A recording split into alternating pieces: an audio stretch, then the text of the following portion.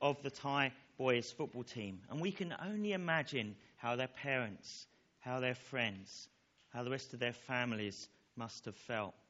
And it's by imagining that we do get closer to understanding how those disciples were feeling after Jesus' death. But it's for them, we need to realize, and it's important to do so, that it wasn't just their friendships that had been lost. It was the hopes of a nation, the hope that Jesus really was the Messiah, God's promised rescuer, and that he really would rescue Israel from what they assumed was their biggest problem, occupation by the hated Roman Empire.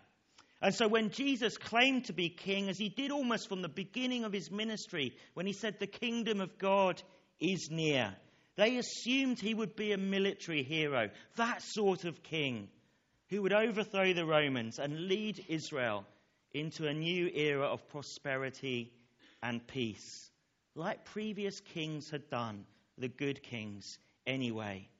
And yet it was so different what God actually had in mind. And it had all started so well. The crowds were enormous. The miracles were incredible. The teaching was amazing. There was nothing, it seemed, that Jesus could not do.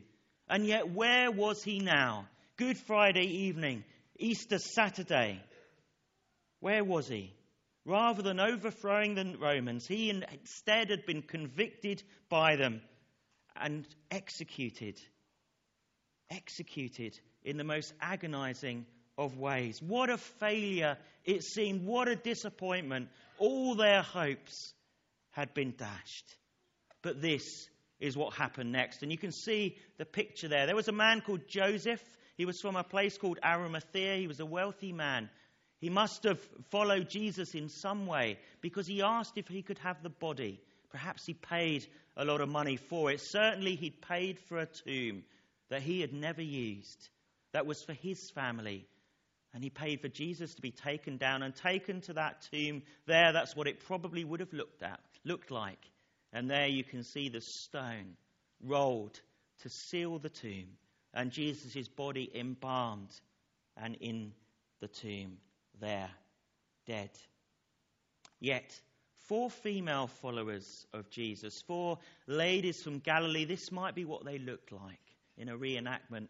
They're the actresses that played them. They had other plans. What they wanted to do was give to Jesus, if you like, the burial that they felt he deserved. So on Saturday, what they did is they got together perfume and various other spices. They prepared them, knowing on the Sabbath they couldn't do anything. For that was a day when no one worked at all, and going to the tomb would be work in their eyes. But on the Sunday, Easter Sunday, they got up at the crack of dawn. They headed off to the tomb. They'd followed Joseph of Arimathea when he'd put the body in there. They'd stepped just back so that he couldn't see them. And they'd seen where that tomb was.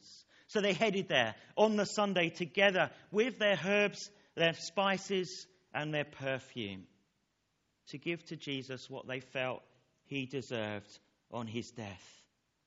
But what did they discover? This.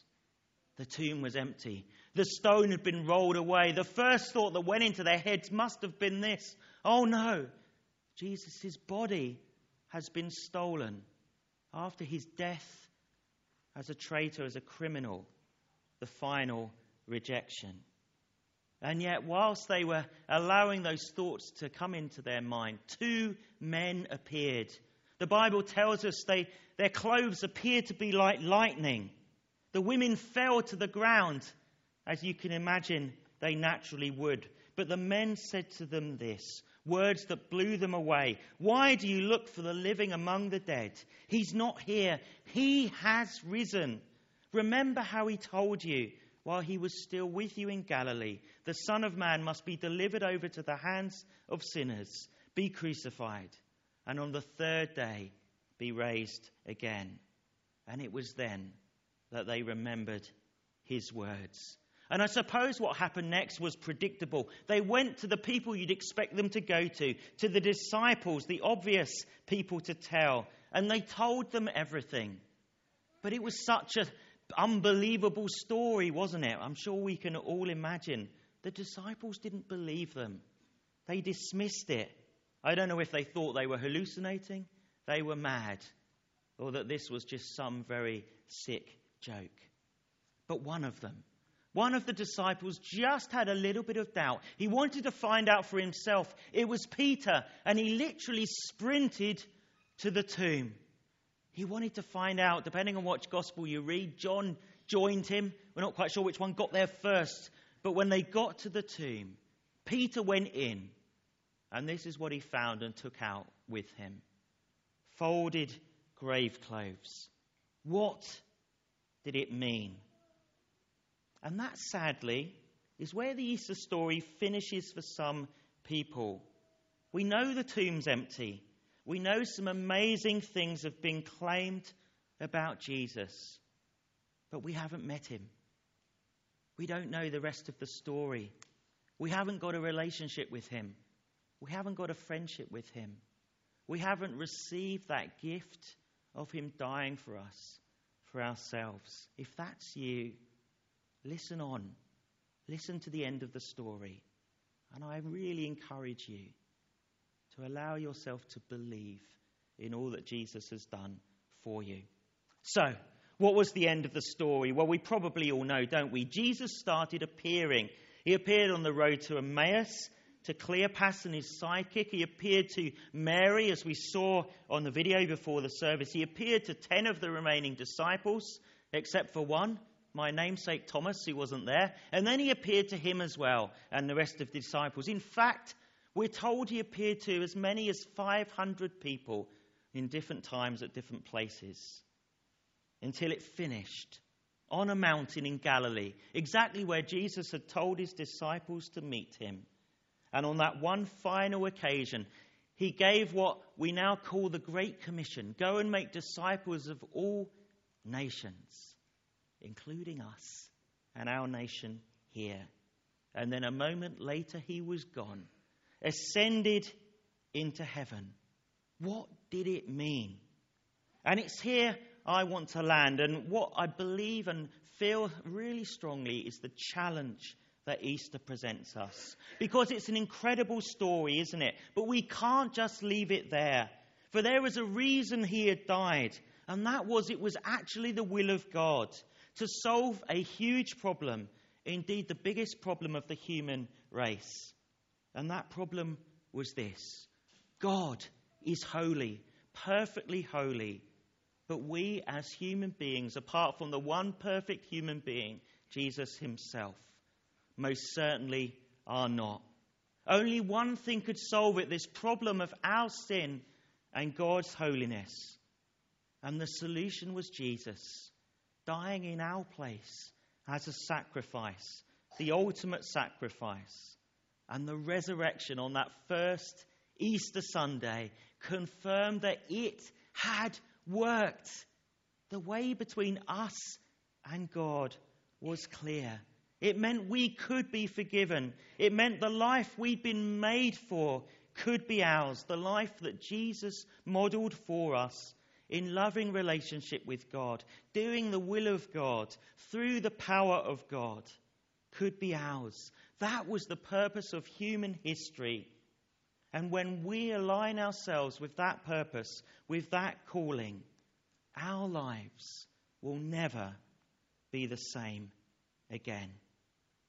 So, let's just for a moment go back to those Thai boys in the cave. They were in a place of despair and darkness. As Claire said at the beginning, it's like what a life without God can feel like. We feel trapped. We feel powerless to change our lives for the better. We lack that peace of God's presence. And Jesus himself said, I am the light of the world. Without him, we can't see our way out. Without him, we don't have that eternal hope. Without him, our lives so often feel like they have no purpose or peace at all. And yet Jesus, the light of the world, said, I have come that you may have life and have it to the full. It meant a life with meaning and purpose in this life, and a life for eternity with him in the next. The choice is ours. Or let me put it like this. The rescue of the Thai boys was wonderful. But though the world in many ways had witnessed it through the power of television, including us, it did not change the world. By contrast, Jesus' rescue, though there was no television to show it to us, did change the world. Will we let it change ours? So what I want to finish now with is to invite us to take a step of faith. Because what God calls us to is not just to believe in the miracle of what God did for Jesus on Easter Sunday. It's also to believe in the miracle of what he can do for each of us. The miracle of salvation, the miracle of rescue from spiritual darkness, not just in this world, but in the next, for eternity in heaven with him. So what we're going to do in a moment is we're going to have a time of silence. In that time of silence, can I invite you just to say sorry to God for anything that you feel you need to say sorry for? To keep a short account with him. Just to lay down before him the things that we know separate us from him and that need his forgiveness. And ask him to forgive you. Then we're going to do that corporately as we say a prayer of confession together. And then Claire will lead us on for the rest of the service. So a moment of silence now, just to pray your own prayer, to say sorry and to seek God's forgiveness.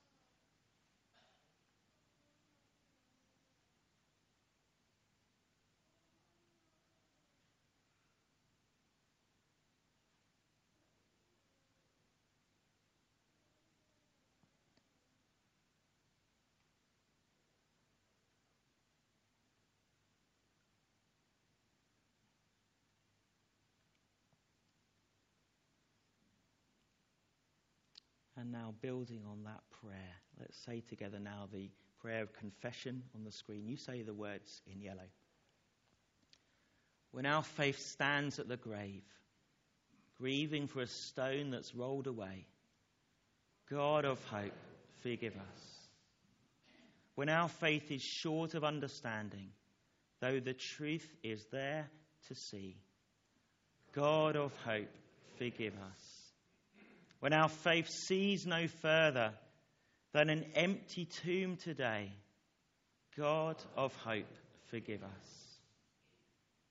So may the God of hope and power forgive you and free you from your sins, heal and strengthen you by his Spirit, and raise you to new life in Christ our Lord this Easter day. Amen.